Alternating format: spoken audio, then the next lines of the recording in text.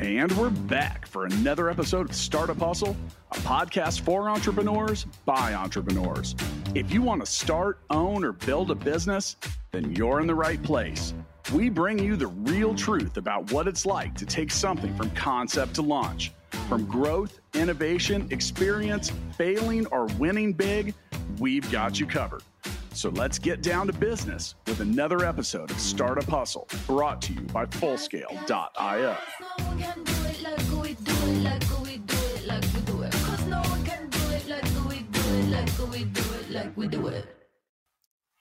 And we're back. Thank you for joining us for yet another episode of the Startup Hustle podcast. I'm your host, Lauren Conaway, founder and CEO of Innovate Her KC. And I got to tell you about today's episode sponsor. Today's episode of Startup Hustle is powered by Fullscale.io. Hiring software developers is difficult, but Fullscale can help you build a software team quickly and affordably. And they have the platform to help you manage that team. Visit Fullscale.io. Check out the link in the show notes to learn more. All right, friends. So today, I have been waiting for this interview for quite some time. We've been talking about it.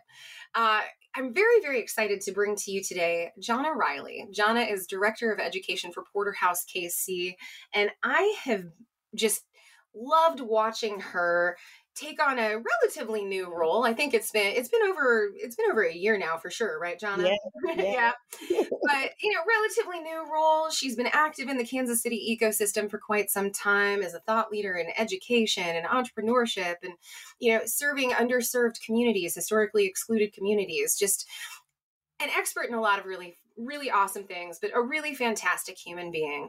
Jonna, thank you so much for taking the time to chat with us today.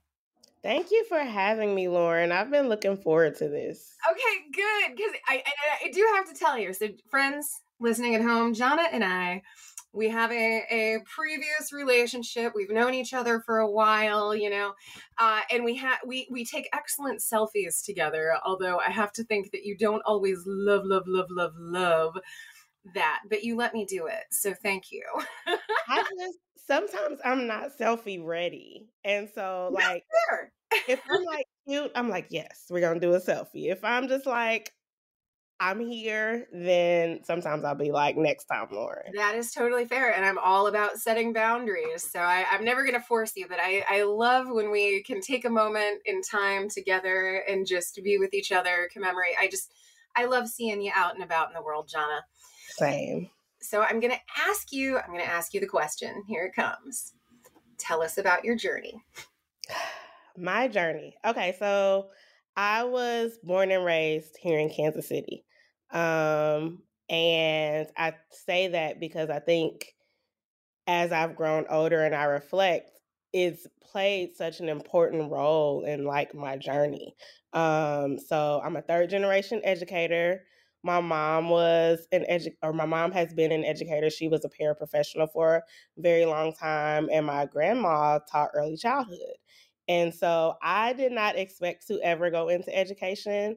I actually the path that I was set on when I went to school was I was going to go to college at Howard in DC and follow the Diddy plan. So I literally I chose Howard. What's the Diddy plan? So the Diddy plan was I was going to go to Howard. Howard is very well known for just its connections in the entertainment industry. Okay. And I've always loved music. And so I wanted to be like P. Diddy. I wanted to go to Howard, work my butt off, get an internship at a record label, and work my way from assistant to CEO. Nice. That was the plan. That very quickly changed once I got on campus and started learning more about what that would require.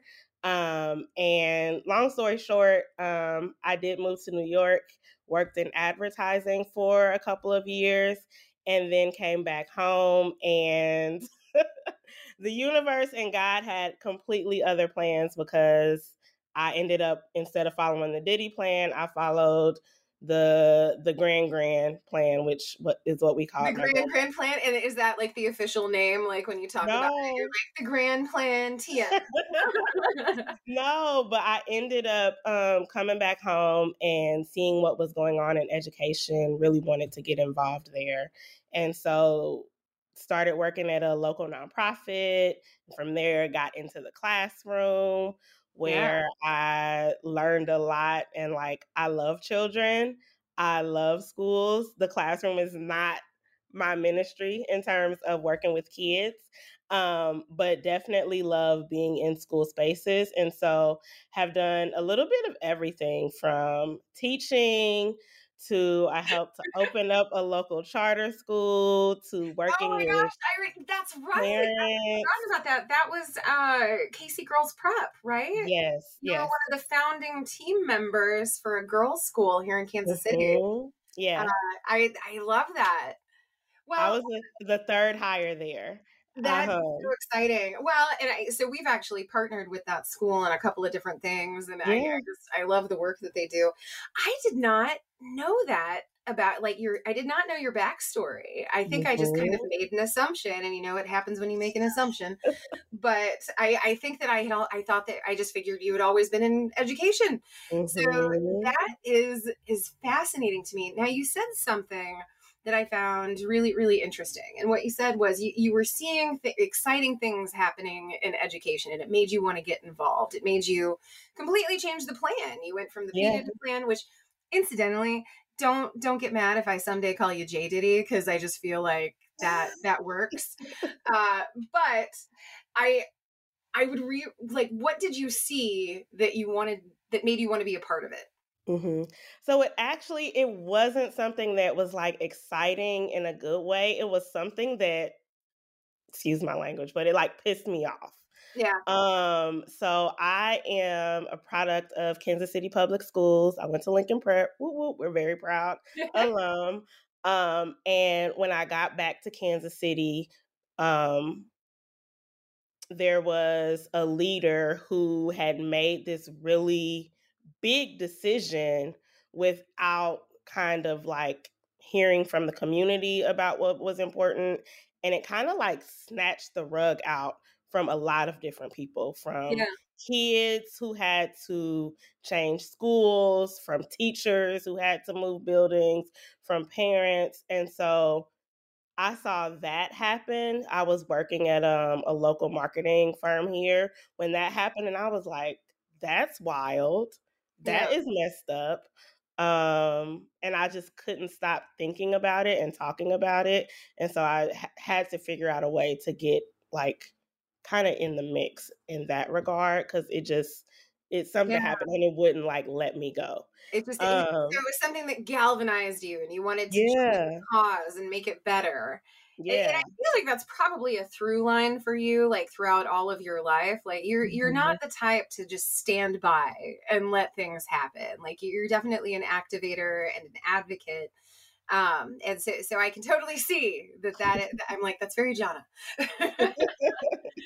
Well, so talk to us about the Porterhouse KC. So, Mhm. just as a general little bit of context for our listeners, the Porterhouse KC is an entrepreneurial support organization that serves historically excluded Black and Brown entrepreneurs in particular, Mhm. and puts programming in place to increase that access, democratize that access, increase that equitable entrepreneurship vision that so many of us here in KC share. So Yeah. can you talk to us a little bit about that journey, how you came to be at Porterhouse? Because you went from education to Mhm. entrepreneurship. And I Mhm. know just from watching you work and watching what you do, there's a lot of intersection in that Venn diagram of Jana's heart Definitely. and soul and the work that she does. But I'm really curious to hear how you got there. Yeah. So I'll start with like my story as how I got involved with Porterhouse, and then I'll talk a little bit about the origin of how Porterhouse got started.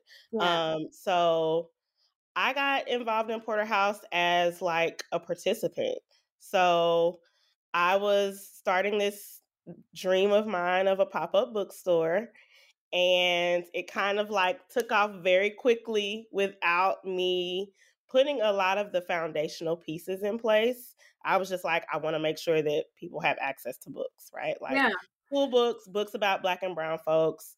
And I started doing these pop-up events that took off just like without me doing a whole lot of planning. Like I have to say, Kansas City really kind of showed up and showed out in a way that I wasn't expecting. But Yeah. I learned that there were just things that I didn't know. And so, like I said, like Kansas City has a huge place in my heart because people that I know and love and like had grown up with had gone through Porterhouse programming. Alicia Bowman, we went to high school together, and she was a part of the first cohort of the Porterhouse's Is she small business development Unleashed? program. Is it Unleashed? Unleashed, yep. Yeah, so it was Yeah, here in Kansas City. It was a thrift store that yep. Alicia Bowman had founded and got some really interesting attention around. Now, so you're talking about Aya Coffee and Books, and Mm-hmm. I remember this this time in your life very well because I think that's actually right around the time that we first met. And you were Mm-hmm. actually introduced to me not as an educator first, but as an entrepreneur Yeah. who was working on starting up a Black owned, woman owned bookstore. And just for Mm-hmm. folks who maybe aren't quite so familiar with the landscape here in KC, just so you know, there are only 4 Black owned, woman owned bookstores in the Kansas City area that I'm aware of. There's Willa Books, Black and Brown, Bliss Books, and then there was Aya Coffee and Books, Yep. right? Yep. And so you were filling a space that we would certainly love to see more collaboration and competition in, right? Mm-hmm. So you're an entrepreneur all of a sudden, and it sounds like it was almost a little bit against your will by like how fast things were going. Yes. Which, by the way, I totally relate to because that's kind of what happened with Innovator. I was just like, this thing has taken on a life of its own. I had no Mm-hmm. expectation that it would become what it became. So you're trying to figure that out. You're trying to navigate that. What Yeah. happens next? Yeah. So I'm like, I need to learn some things. And that is where Porterhouse enters, right? Like I had gone to a couple of their workshops that they had done. And so I did the mentorship program, which was a 12-week kind of sprint. And I was like, I want more. So then I joined the next small business development cohort, which is really a space where it's a curriculum that gives you those foundational pieces of like writing your business plan, using a canvas to kind of plan things out, knowing your numbers, right? Like Yeah, knowing your audience, those kinds of things that I think a lot of entrepreneurs who are really passionate about their skill or their talent and they want to share it with the world, but they haven't quite considered, those yeah, things. That's what the small business development program focuses on. So I right. went through that class. That's where I learned how to pitch. I won our like class-wide pitch competition, and Dan and I were chatting about, I can't even remember what we were chatting about, but I was like, the educator in me was like, I have some thoughts, right? Like Dan and Sharon, our founders, have been facilitating this class. And I'm like, y'all are great. And like the teacher in me wants this to be even better. Yeah. And so Dan was like, well, why don't you come do it? And my mouth kind of dropped. I was like, what? Like, he's like, yeah, like come do this program, manage this program. And we have some cool things in the works. We would love to have you on the team. And that is how I got onto the team at Porterhouse. Yeah. And so to talk a little bit about the Porterhouse story, there was a very specific time in Kansas City history when like Google Fiber was coming. Yeah, And that I'm was sure back you in remember this. 2012. It was a bit, Yeah. So it's part of the Kansas City Startup Village origin story very much. Mm-hmm. And I actually used to manage, like one of my jobs was to manage the KCSV. And so, yeah, I'm very familiar with Google Fiber. And then the Kansas City Chamber of Commerce introduced the big 5 goals for, I guess, our Mm-hmm. regional prosperity. And one of the goals was to make Kansas City the most entrepreneurial community in America. And Exactly. a lot of that was driven by the fact that Google Fiber was coming to town, and Kansas City was the first city to have Google Fiber installed worldwide. It Yes. got a big deal, whole bunch of press. Yes. Yes. So all of this is happening, and the vision for Kansas City being the most entrepreneurial city in the world, and even like the plan of rolling out Google Fiber, Yeah. left out a whole side of the city almost. Yeah. Or it felt like, right? Like we didn't see ourselves represented. I remember there having to be like additional plans and pushes to even get Google Fiber in certain neighborhoods.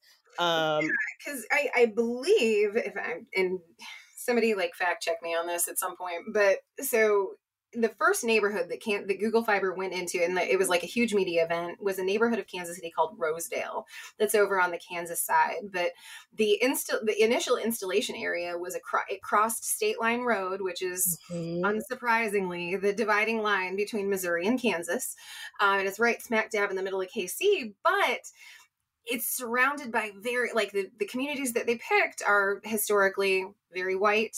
They tend to be more affluent. And so you're saying that you didn't see that easily coming to the communities in the urban core. You know, here in Kansas City, just so y'all know, we have this street called Troost.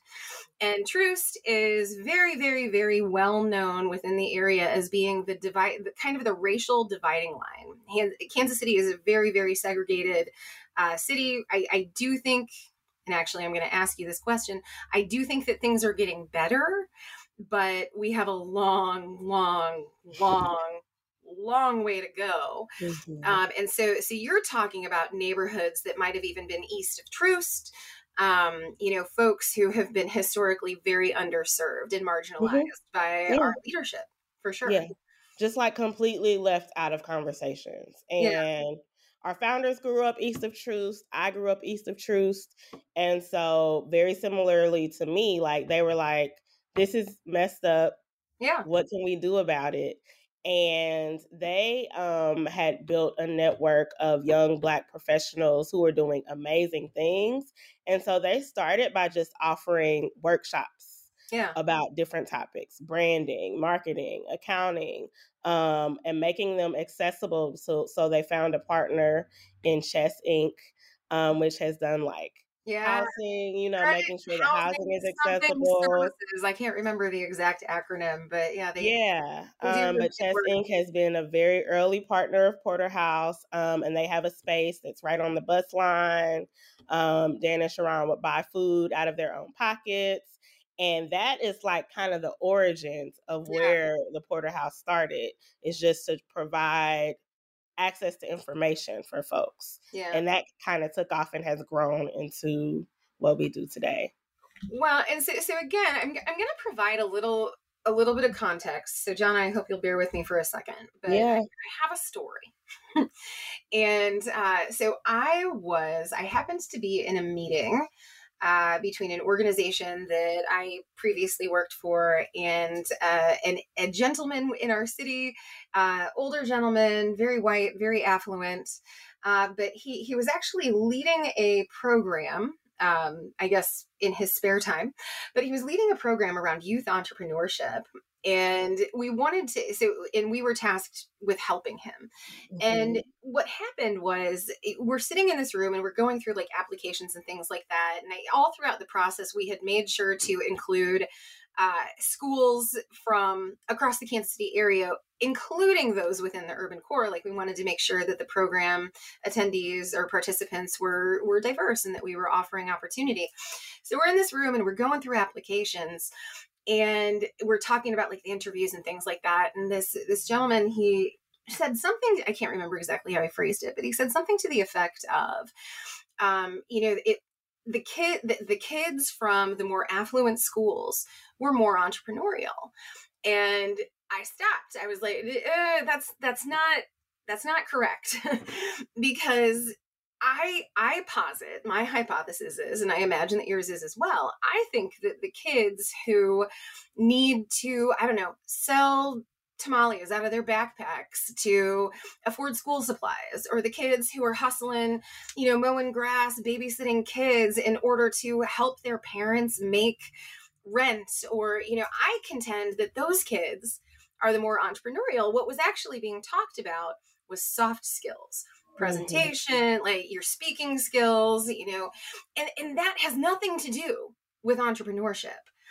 So I suspect that Porterhouse KC, like Porterhouse KC answers to a lot of that. Like, the fact Mm-hmm. is, there are so many entrepreneurial people who have been thrust into entrepreneurship, and, but they come from backgrounds where they weren't exposed to that foundational entrepreneurial education. Like, they don't Mm-hmm. necessarily know the jargon. They don't know, maybe they don't know how to read an accounting balance sheet, but that's not to say that they're not entrepreneurial and that they're not incredible business people. They just need to learn the language. And Mm-hmm. that's what Porterhouse KC does. They Yeah. provide that educational platform for entrepreneurs to go forth and become better at the business side of things, right? Yeah. Yeah. So That's that is gold. definitely, that's one of the things that we do, is we make sure that folks are learning the language. I think the other thing that we are blessed to be able to do is we're able to be in rooms where the people that we work with haven't made it yet. And Yeah. so in those rooms, when something is said like that, we're able to provide real life examples of what that looks like, right? And Yeah. so to kind of change the narrative and even shift the picture of what is quote unquote entrepreneurial, or Yeah. what proper like soft skills should look like, right? Like, I don't have to wear a suit to be a great businesswoman, right? Like, I shouldn't have to What you code wear does switch not make you for you to hear professional. me, Right. right? Like, the quote unquote, what is the professional language and things like that, like, it can look a bunch of different ways. And so we try to encourage folks and provide a picture of what it looks like to really be your authentic self Yeah. in those spaces. And I think it's beneficial for entrepreneurs, but it's also beneficial for us when we're in rooms with folks at the chamber. And we have built a very great partnership with the Hellsberg Mentorship Program. And so when we're in those spaces, we're able to kind of bridge that gap, which is has been really cool to see. That, yeah, I mean, that sounds absolutely incredible. And I can tell you that as an outside observer, I've absolutely seen that happen. I talk to entrepreneurs that work through Porterhouse all the time, and it's always really, really gratifying. Like, I had nothing to do with it, but it's always really gratifying to hear, I didn't know where to go or what to do. I had this great business idea, and I was given, through Porterhouse KC, I was given the tools and the support and the resources to figure out next steps. Because the fact is, like, you're not there to tell people exactly what to do. You're there to outline their options and to make sure that they know what they don't know, and that they are aware of paths forward. Absolutely. And I love that. Another thing that I love, my friends, I love today's episode sponsor, Full Scale. I think all of you probably know that they're the executive producers of the Startup Hustle podcast, but they are also excellent at offering technical support and helping our entrepreneurs build teams. Finding expert software developers does not have to be difficult, especially when you visit fullscale.io, where you can build a software team quickly and affordably. Use the Fullscale platform to define your technical needs and then see what available developers, testers, and leaders are ready to join your team. Visit fullscale.io to learn more.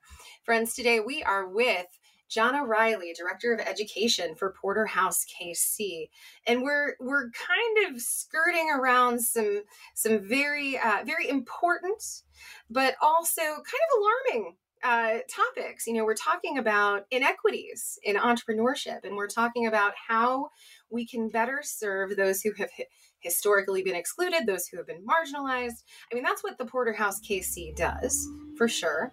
And so I'm going to ask you, Jonna, we've talked a little bit about what the Porterhouse KC does, but I'd be curious to hear your thoughts on what we need to do as a society. Let's take it up to the 10,000 foot view. How can we better support our Black and Brown entrepreneurs? That's a very big question. That is a big question. And I know Yeah, that it that has a is lot a of big components. question. And I think there are a lot of different ways you can support, right? Like, I think one of the biggest ways, of course, is being very intentional with where you spend your money, right? Sure. Like, spend some money with these folks. They are working really hard, and like, it is amazing to share their stories and to share their Facebook posts and social media. But at the end of the day, they're in business because they're trying to build something for their family and for their community. So spend money with them. I think one of the biggest things that I've learned and I try to lead with is that the people closest to the problems have the answers. They have the solutions, right? So like if you're trying to solve a problem on behalf of Black and brown entrepreneurs, then like go ask them what they need, right? Like they need resources, they need access to capital is a big one, right? Like Yeah. It's the always number hoops. one with a bullet for Innovate Her KC members. Like Yeah. talking about challenges, it's like that money piece. It's huge. Yeah, it's huge, right? And it incorporates so many historical and systemic issues, right? Like when we talk about banking and just the different things that folks have to leverage to get access to traditional forms of capital. So that's a big one. I think that we have to creatively think about how we're giving folks access. I think the other one is just really like, actually I think that's it. I don't think I have like, at the end of the day it's like We don't go have to talk solve with all the folks. world's problems here today. Yeah, like that's it.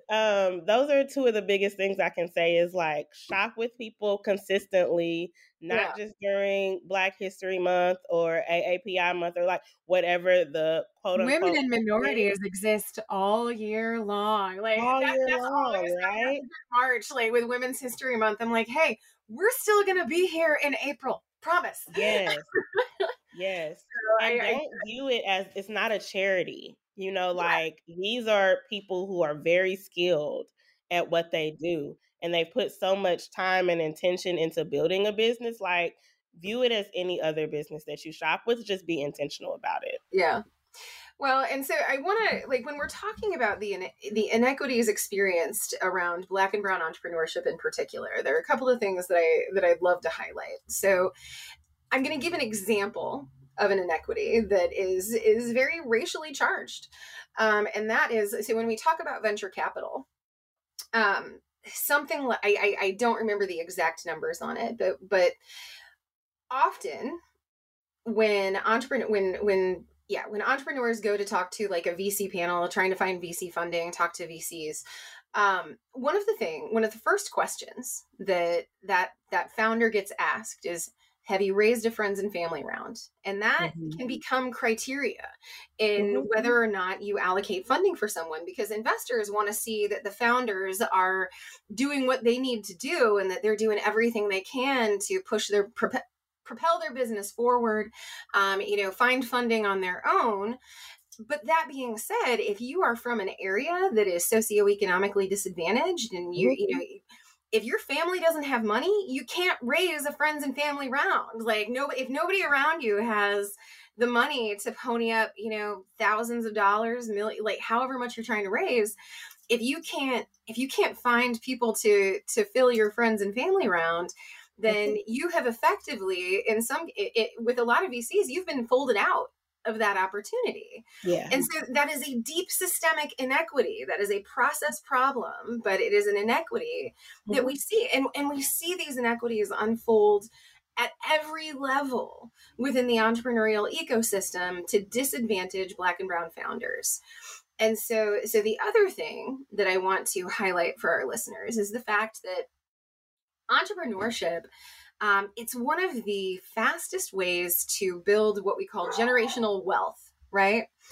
And so by supporting Black and brown entrepreneurs, you are helping to address these deep systemic barriers and inequities in order to create fairness and justice in the entrepreneurial ecosystem. What do you feel about all that, Jonna? Yeah. So, one of the things that I'm learning is like as I like do more like ecosystem building work, right? Is like people on the outside tend to lump all entrepreneurs and founders together.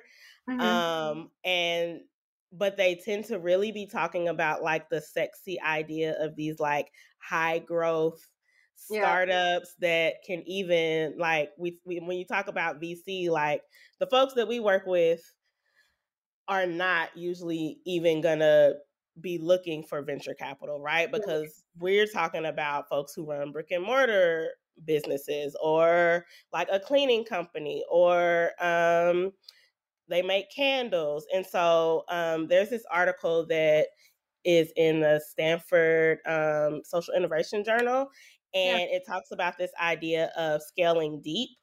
There were some researchers who did a study in Detroit, and they looked at the resources that were provided to entrepreneurs to like scale up, right? Like these high growth companies versus like the more Main Street businesses.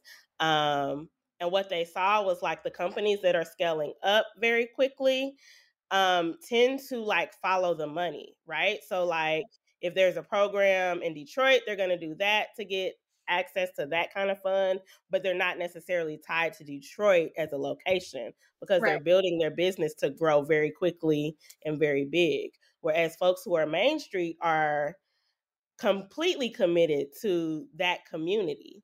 And so while they're not necessarily scaling up, they are building this thing called scaling deeply, right? So they've invested in, they hire folks locally, right? They tend to give back to the community more, right? Like the folks that we're working with, we have a cohort of people right now, and they are so excited to get interns from ProX. And I think just like ProX is like a local initiative to make sure that high school students have access to like all of these different real world learning opportunities by partnering with our local businesses. And so I think that when we talk about what our entrepreneurs are doing and systemically, we have to value the idea of scaling deeply as much as we do this like idea of scaling up and being like growing very quickly. Right. Well, and thank you so much for kind of bringing us back to that point. I love the term scaling deep. I had never heard that before, but I love that. And I think one of the things that happens here in Kansas City, we see it happen pretty frequently actually, is, we have all of these elected officials and we have leadership in our city who identify, like, they want the big sexy names. They want the next big unicorn. Like, exactly to your point, what you just said. Like, we tend to look at like these big sexy things, but the fact is the grind, it's like the rabbit and the hare, and like the tortoise and the hare. There you go. That's what I meant. But the tortoise is entrepreneurs, because the fact is here in the Kansas City area, entrepreneurship and small business is responsible for something like 80% of net new jobs. And yet we throw all of these resources and all of these TIFs and incentives into attracting big business here. And it's like, if we could just take that money, point it at our entrepreneurs, make sure that they're well capitalized, like our retail and Main Street founders, not these high tech venture backable, entities. But if we were to pour our money into that local component, shopping local, supporting local entrepreneurs, we could see a significant surge in the economies of scale around entrepreneurship. Like we would see more tax revenue. Again, as you said, that goes back into our community. We would see more people hiring, as you said. I just read a report about recidivism. If you are able to support folks, I can't remember what the term is, returning citizens, folks who have been incarcerated, if you are able to get them a job that like pays them well, then you see like it's something like a 70% reduction in recidivism. And like, that's crazy. It feels to me like the answers are so clear. Like so many of our community issues and challenges could be solved if we would just support our small business owners. Right? So I feel as though like I'm going to send this episode and I'm just going to be like, hey, Mayor Q, listen. So talk to us a little bit more about the Porterhouse KC. You mentioned that you have entrepreneurs running through the program. What are their thoughts? What's their feedback on the support provided? So I think they are excited because, well, one, I think entrepreneurship can be very lonely. And Yeah. so when you're able to find a community of folks to learn with, to grow with, to pour into each other, you're very excited and grateful for those spaces. I think as an ecosystem, they see a lot of like resources, but I'm not sure that the resources that are out there have done the work of like actually listening to entrepreneurs and like hearing what they say that they need, and figuring out how to do that. I think a lot of folks are like, we want to support entrepreneurs, so we're going to do this thing. And the thing doesn't necessarily align with what entrepreneurs actually need. So I think there just needs to be more of like meeting folks where they are, like go to entrepreneurs and like do that engagement work of really learning about what they want and what they need now and what they need to get to the next level. And so one of the things that we're really grateful for is our partnership with UMB Bank, because they've allowed us to build out this program called the Alchemy Sandbox, which is modeled after Digital Sandbox, but essentially every quarter we have entrepreneurs who go through a pitch workshop because everybody doesn't know how to pitch. So we provide a resource to learn how to pitch. Noticed that so hard. That's like a whole soapbox for me. Yeah, so we've you learn how to pitch. No, that's awesome. Yeah, so the Small Business Development Center has kind of run this workshop for us every quarter. And then we have folks pitch and tell their stories. And because of UMB Bank's generosity, we're able to give 5 entrepreneurs up to $5,000 to meet those needs to help them go to the next level of their business. And so this is year 2 of that. We're getting ready and gearing up for our second pitch competition of the year through that program, and we're very excited about it. That is awesome. And I can't tell you, like, empowered entrepreneurs are my favorite entrepreneurs, like those that have everything that they need in order to thrive. I'm just like, that's beautiful. That's the goal. And I just want to say thank you so much for the work that you do and the work that Porterhouse KC does to ensure that happens in a socially just way. I mean, the fact is, I think I'm so terrible with statistics, like never hold me to stats. I'm like, I kind of have an idea, but I mean, the fact remains Black and brown owned business is actually, I believe, the fastest growing segment of entrepreneurship in the country. And a lot of that is because you have people within a community who have been forced to be entrepreneurial just to, get their lives done. But you also have these remarkably talented individuals who historically have never been given the access or the resources or the championship that they needed in order to thrive. And so now seeing programs like the Porterhouse KC in place that can help them get there, the sky's the limit. Like, we're just going to see so many amazing founders and so many amazing businesses that we would not have otherwise had access to because they didn't have access to what they needed to take it to the next level. So very, very grateful to you and the work that you do. I'm going to remind our friends at home, I even if you're not in Kansas City, although if you're Kansas City, this goes doubly for you, shop local. Support your local entrepreneurs, do your research, find the founders that you want to fall in love with, become brand advocates for them. It costs literally nothing to share a post from a business, like a Black and brown or owned business. These are easy, appreciable things that we can do to show our support of these incredible founders. So I'm going to encourage you at home to do that.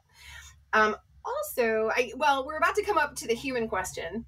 And I want to let you folks know that in pre-show prep, Jonna instructed me not to ask a question about Beyonce. And I'm going to ignore her because I'm so intrigued about this whole Beyonce thing. I need to hear more. But my human question to you actually is, why do you love Beyonce so much?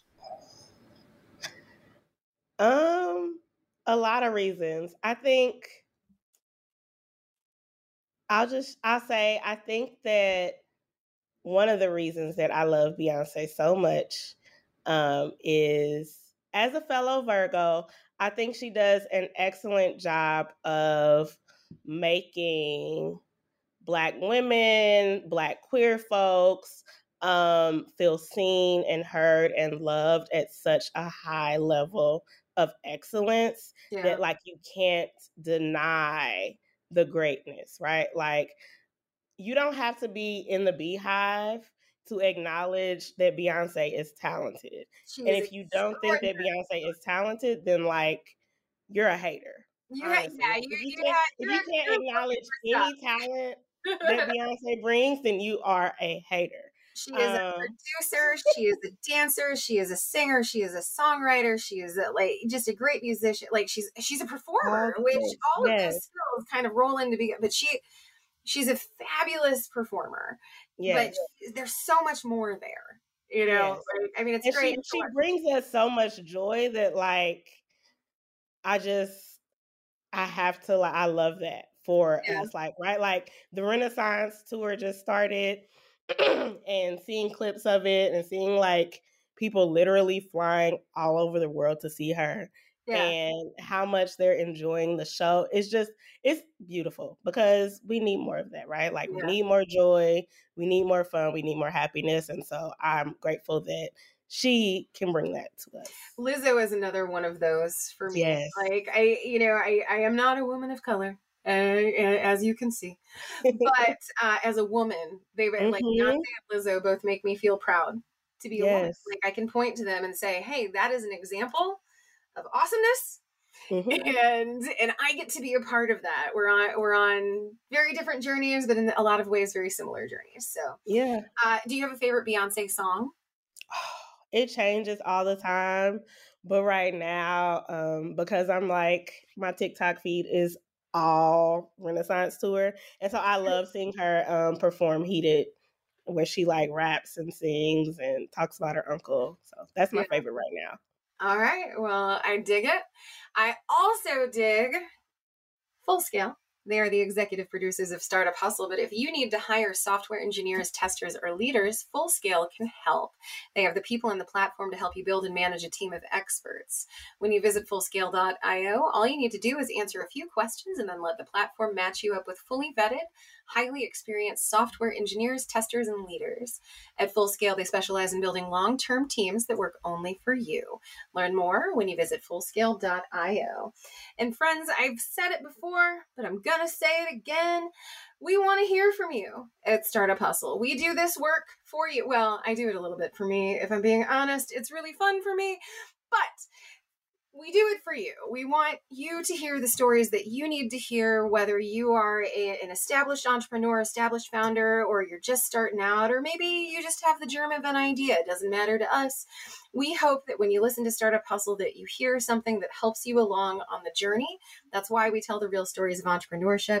But I'm going to ask you, I'm going to put something on you, my friends. We're going to ask you to reach out to us. Tell us the stories that you want to hear.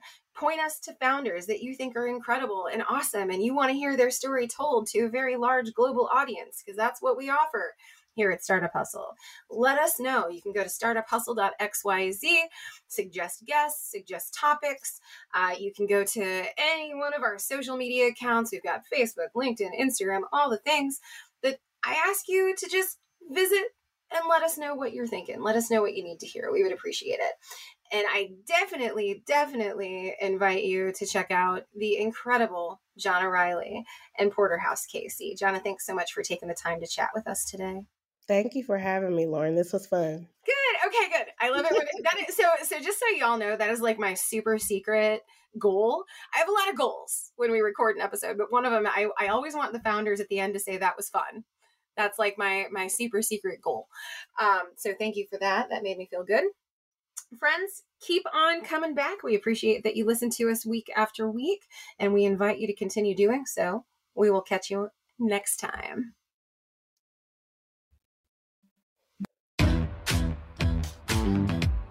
Startup Hustle's brought to you by Fullscale.io, helping you build a software team quickly and affordably.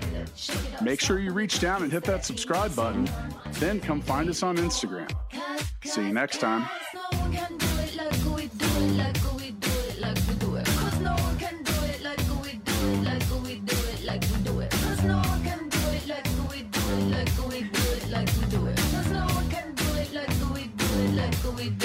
We do it.